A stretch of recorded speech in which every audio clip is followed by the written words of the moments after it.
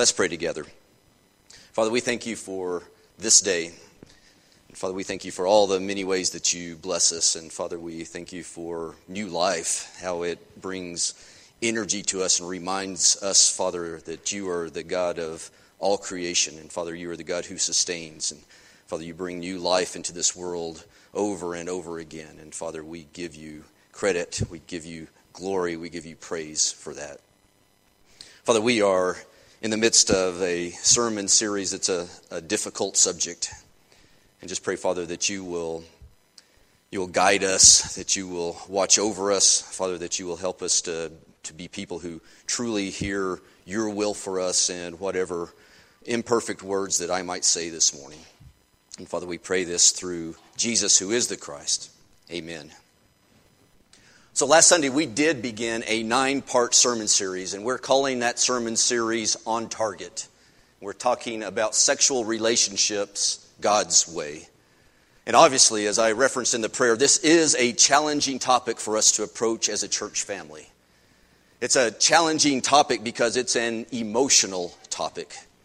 And it's a challenging topic because it's a personal and it's a traditionally private topic. It's a challenging topic because we come together as a church family with a wide variety of experiences related to sex and related to sexuality. And we come together as a church family with a wide variety of opinions about how this subject in general and sexual sin in particular should be dealt with within the church. And we also come together as a church family with a wide variety of opinions about how the church and how individual Christians should respond to sex and sexuality in general, and sexual sin in particular with those who are outside the church. So believe me, I am well aware of the challenges facing us, and I am well aware that the variety of opinions that are represented within our church family means that there are also a great variety of expectations. Expectations about what should be and what shouldn't be said on this particular topic from this pulpit. So I have known from the very first time that we talked about preaching on this subject, and I am acutely aware right now that I am stepping into a challenging task. And I'm also acutely aware that I'm asking you to join me in a challenging task. This isn't easy for any of us. So as we move through this series, unlike anything else that we have done together, I know that there isn't a single target that I can aim for or that I can hit that's going to please all of us, or maybe even most of us. I know that for some of us, what I say is going to be too explicit, and I know for some of us what I say is going to not be explicit enough. I know that for some of us my approach will be too sensitive, and for others of us it won't be sensitive enough. I know that for some of us my outlook will be too compassionate, and for others of us it won't be compassionate enough. I know that for some of us my words will be too bold, and I know for others of us, my words won't be bold enough. And I know that when everything is said and done, I will have spoken about some things that some of us think I shouldn't have spoken about. And I also know that when everything is said and done, I won't have spoken about some other things that many of us think I should have. And you know what? Probably all those things are true. I mean, I almost certainly won't always be able to strike the right balance in explicitness or sensitivity or compassion or boldness or subject matter. And I almost certainly won't be able to always strike that correct balance because honestly, I don't think that I or anyone else knows exactly where that balance lies. And I also know that in light of all of these challenges that are related to this particular topic, the easy thing for us to do as a church would be to do what the church usually does, what they usually do when they're faced with difficult topics where there are a variety of opinions and a variety of expectations. What the church usually does is the church does nothing. But like in most cases, the easy way of dealing with this subject is the wrong way of dealing with this subject. And I want you to know that we, the elders and the ministers of Netherwood Park, I want you to know that we are confident, not only that we should be having this conversation about sex and sexuality, but that we can have this conversation. And I want you to know that we are confident. We are confident we can have this conversation because we have a great deal of faith. And we have a great deal of trust. We have a great deal of faith and a great deal of trust that the Holy Spirit will work through my imperfect words and work through my imperfect presentation to reveal God's truth and to reveal God's will for His children who hear these words. And we as a leadership have faith and trust that the Holy Spirit that lives in each one of us, each Christian here, is going to work in the lives of each of us to prepare us to hear the words that we need to hear and to reveal God's truth and God's will that can be found in those words. And we have faith and we have trust that each Christian here has a deep love for God and has a deep love for His Word and has a strong desire to know His truth and to do His will. So we have faith and trust that we will hear God's truth and that truth will lead us to do His will. We also have faith and we also have trust that the spirit of unity that dwells in this place will lead all of us to be quick to listen and slow to speak and slow to become angry. And we have faith and we have trust that we all understand that this series isn't the be-all and it isn't the end-all on this subject. We have faith and trust that we all understand that this series isn't the final word on sex and sexuality. Far from it. We know it's just the beginning of a conversation. The beginning of a conversation that's long overdue. And finally, we have faith and we have trust that God and His Spirit will provide wisdom and discernment. Provide us with the wisdom and discernment we need to adapt and adjust as we move through this conversation. Much like I have adjusted and adapted by starting today with some 900 words that I had no plan of speaking just a week ago. But words that I think need to be said. See, these challenges and these variety of experiences and these variety of opinions that we bring to this subject make it extremely important that we carefully lay the foundation for this conversation. And that's why last week we started out by talking about targets. Because it's really important that all of us understand and agree that there is a target.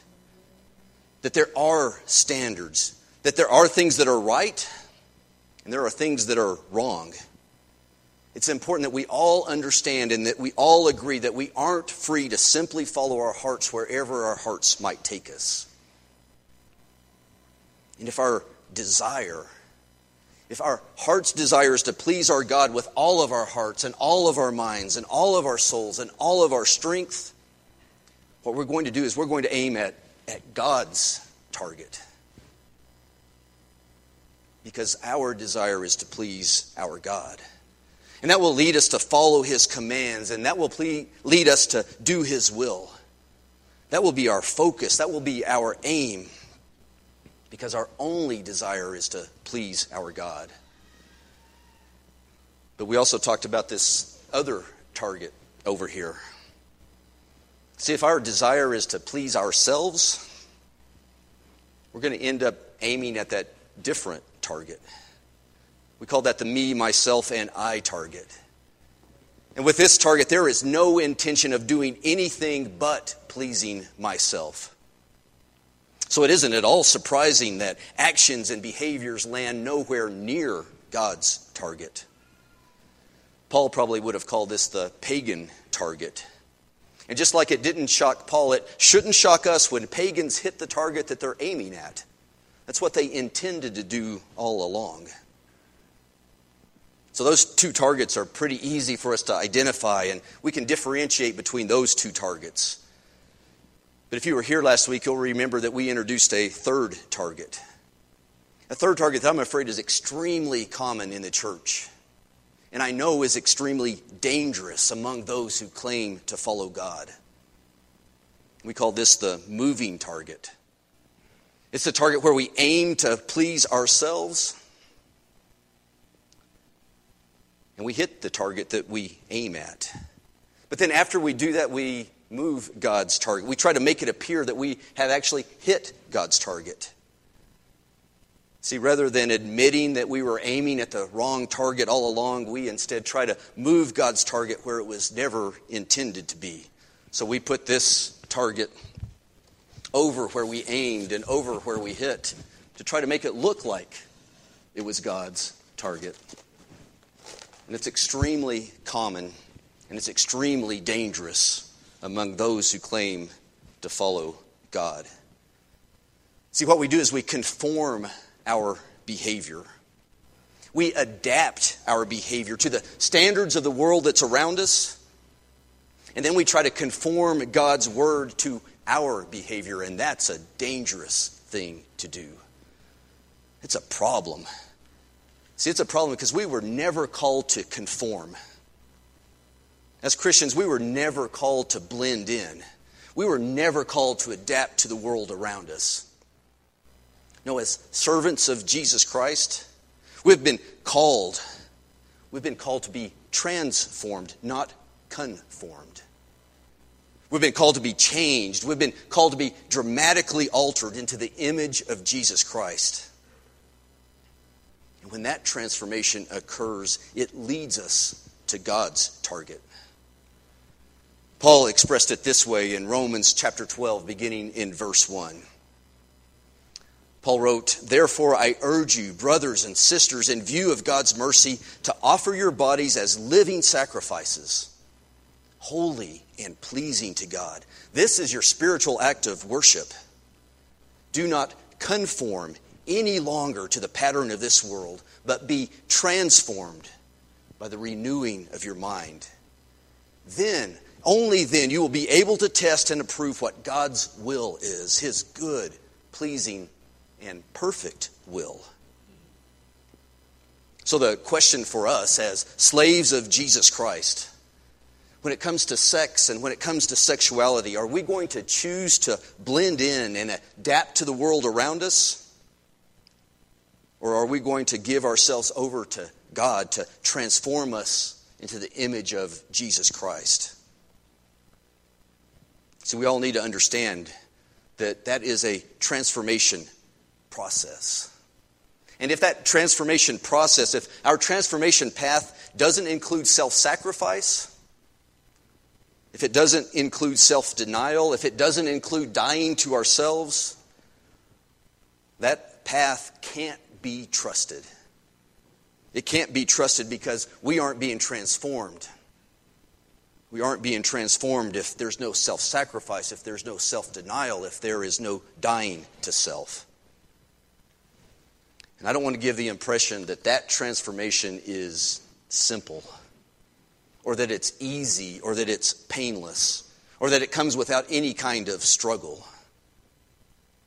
No, transformation, dramatic change, self-denial, death to self, that's all a struggle, and that's all painful. And it can't be done under our own power. We simply aren't strong enough. See, conforming's easy. We do that all the time, and we don't find that to be a particular struggle. Conforming is easy, but transformation, that's a different story. Throughout the 7th and 8th chapters of Romans, Paul talks about that difficulty. He talks about that struggle. He talks about that pain. He talks about how hard that transformation struggle is. And then he asks, and then he answers a really important question, a key question for us. We don't have time to read all of that that's in those chapters, but let's read part of it. We'll start in Romans 7 and verse 18. Paul writes this. He said, "I have the desire to do what is good, but I cannot carry it out. For what I do is not the good I want to do. No, it's the evil I do not want to do. This I keep on doing. Now, if I do what I do not want to do, It is no longer I who do it, but it's sin living in me that does it. So I find this law at work. When I want to do good, evil is right there with me. For in my inner being, I delight in God's law. But I see another law at work in the members of my body, waging war against the law of my mind and making me a prisoner of the law of sin at work within my members. What a wretched man I am.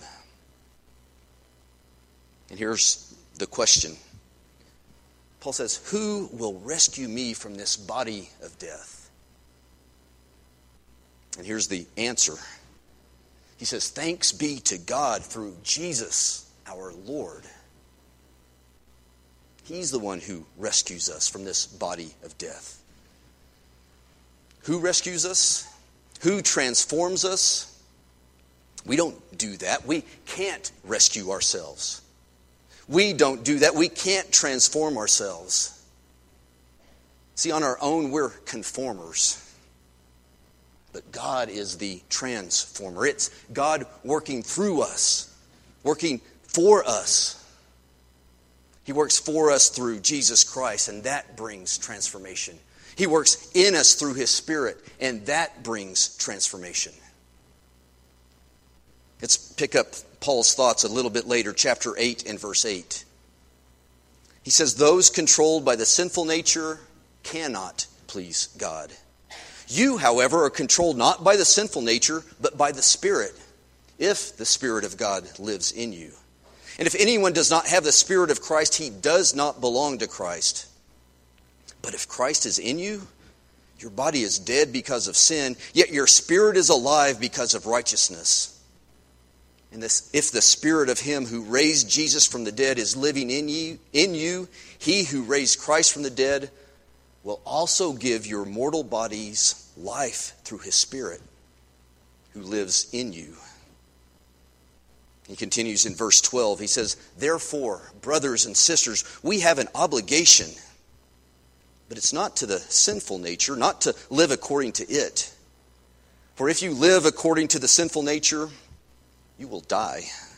But if by the Spirit you put to death the misdeeds of the body, you will live, because those who are led by the Spirit of God are sons and daughters of God.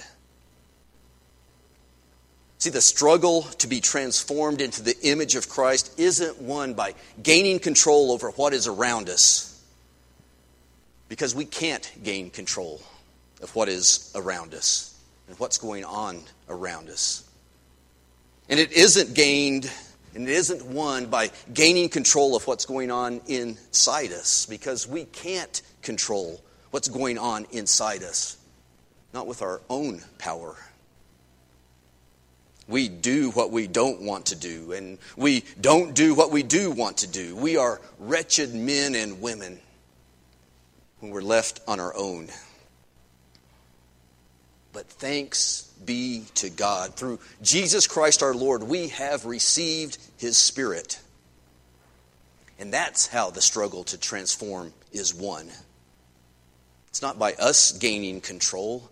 It's by us giving control. By us giving control to the one, to the Spirit of God, the one who lives in the sons and daughters of God. We gain control by giving control. And it's really a matter of trust. Who are we going to trust to transform us into the image of Jesus Christ? Well, why not just trust ourselves? My only commentary on that is going to be to paraphrase Dr. Phil. How's that been working out for us? We know that doesn't work. Shouldn't we instead trust the Father and His Son and His Spirit to transform us? You know, we spend a lot of time in our lives looking for relationships. We're made for relationships. We strive for relationships. We crave relationships. And maybe the biggest barrier in forming healthy and loving and lasting relationships has everything to do with trust. Isn't that right? I mean, isn't that really what we're all looking for in relationships? We're looking for another person who we can trust. Another person who it is safe to be in a relationship. We're looking for someone who protects. We're looking for someone who can be counted on. It's what we express in our weddings. The kind of relationships we want are those this day forward relationships. The for better or worse relationships. The for richer or poorer relationships. The in sickness and health relationships. Those are the relationships we're looking for. That's the love that we're looking for. Those are the relationships we need. Those are the relationships that we crave. So if that's what we are looking for, if that's what we need, if that's what we crave, why are we so hesitant so often about our relationship with God? Why don't we crave a relationship with the one who always works for our good? Why don't we long for a relationship with the one who transforms us into the very likeness of his Son, Jesus Christ? Why don't we hunger for a relationship with the one who justifies us and glorifies us? Why don't we thirst for a relationship with the one who protects us and provides for us? Why don't we long for a relationship with the one who steadfastly loves us? Why don't we crave a relationship with the one who always intercedes for us? Why don't we forsake all others to have a relationship with the one who bought us at such a great price? And that's the second foundational truth that we need to agree on. We have to agree on as we continue our study of sexual relationships God's way.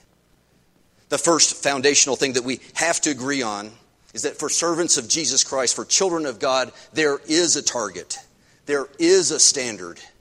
And it has to be God's target. It has to be God's standard. It has to be God's way. And here we have the second foundational truth that we must agree on.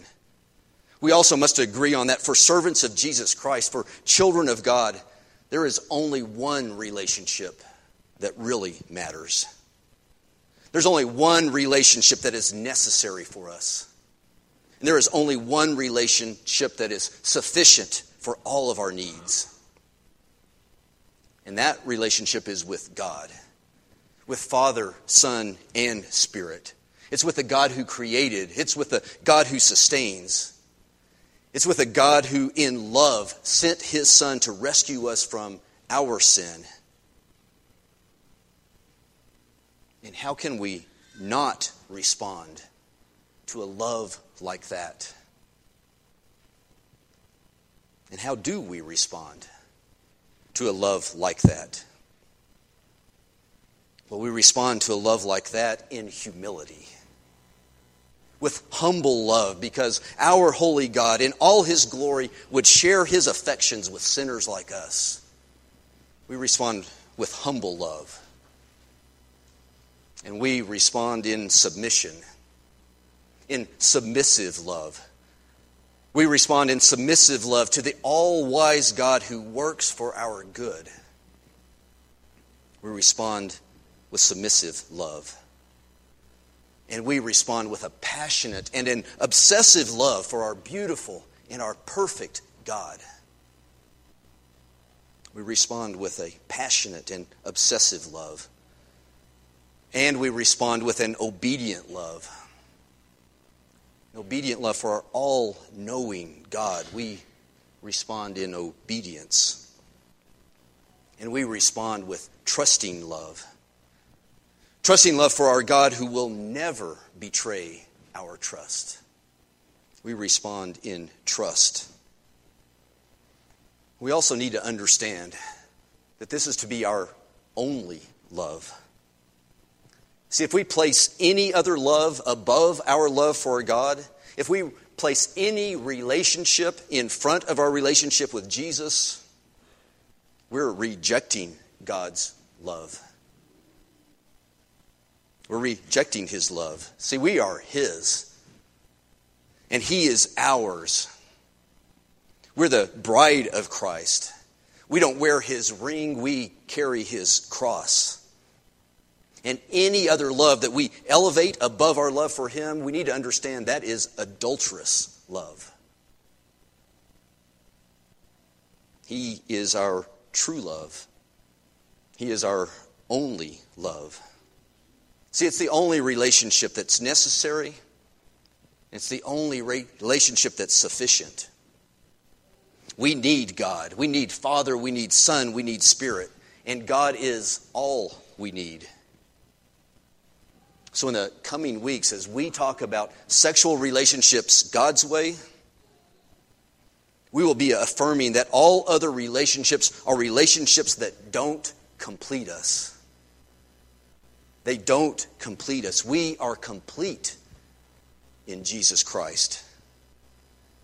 And we will affirm that all our other relationships must not compete with our relationship with God. They must not pull us away from our God. And we will affirm that all other relationships must be viewed as a gift from God.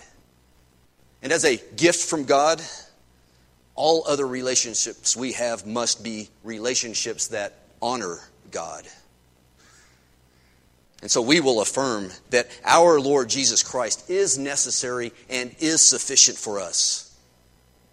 He's the way. He's the truth.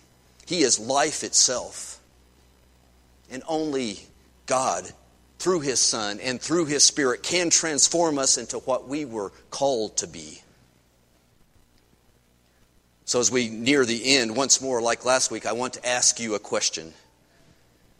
Is your heart on target? I'm sure almost all of you will remember what Jesus said. He said, "Where your treasure is, there will your heart be also." So is Jesus your treasure? Because your heart follows your treasure. That's a truth that Jesus spoke, and it's a truth that we know from experience. See, that's why the common advice that we frequently hear, the common advice that says, follow your heart. That may be the most destructive advice that anybody can ever receive. Those may be the 3 most destructive words in the English language. Follow your heart. Destructive because if our heart's desire isn't in harmony with God's word, then we're following false treasure. And if our heart's desire isn't consistent with what it means to follow Jesus, then we are following false treasure. And if our heart's desire isn't consistent with loving God with all of our being and loving our neighbors as ourselves, then we are following false treasure. Our God and His Spirit and our Lord Jesus Christ must be our treasure, our necessary and our sufficient treasure. And if that is our treasure, we will be a house that is able to say truthfully that we follow the Lord. And those may be the 3 most important words in the English language. So we must choose this day, and we must choose every day whom we will serve, whom we will follow. We must choose whether we're going to be conformed to this world or if we're going to be transformed by our treasure, transformed by Jesus Christ into His image. We must choose whether we're going to follow our hearts to false treasure or if we're going to follow the Lord, the true treasure, and follow Him with all of our hearts and all of our minds and all of our souls and all of our strength. And we, as people who are prone to chase after many other things, we must choose whether God, whether the one who has given us everything, whether He is going to be enough, whether He is going to be sufficient for us. For He is necessary and He is sufficient. Let's pray. Father, we come before You confessing that we are prone to wander. And Father, our prayer is that You will call us back. Our prayer, Father, is that you will lift us up out of our sin, that you will lift us out of any other relationships that draw us away from you or don't honor you. Father, our prayer is that you'll capture our hearts and you'll capture our minds, you'll capture our souls, and you'll capture our strength, so that we will live as people who understand that you have chosen to bring us into relationship with you. A necessary relationship and a completely sufficient relationship. And Father, that's our prayer through Jesus the Christ. Amen. So now let's stand and let's sing about the love that lifts us up.